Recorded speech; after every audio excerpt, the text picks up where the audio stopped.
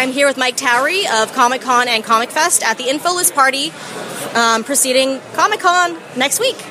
So, Mike, how did you get involved with Comic Con?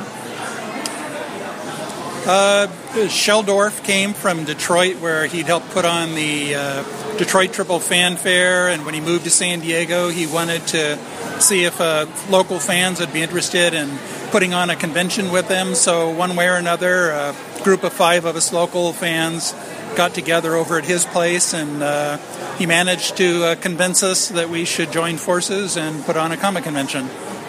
Are you amazed that it's gone on this long and gotten as successful as it has? Well, I'm really amazed that it's as big as it is, and that the whole world of science fiction and comics and whatnot is as popular and accepted as it is now. Because, when we started, if you were reading comic books still when you were over the age of 12, there was something wrong with you, and science fiction was that Buck Rogers stuff that you were kind of a weirdo if you were into that, and now it's like everything's all about that. So it's gratifying, it's pretty amazing. And do you think it's going to keep going for the next 40 plus years?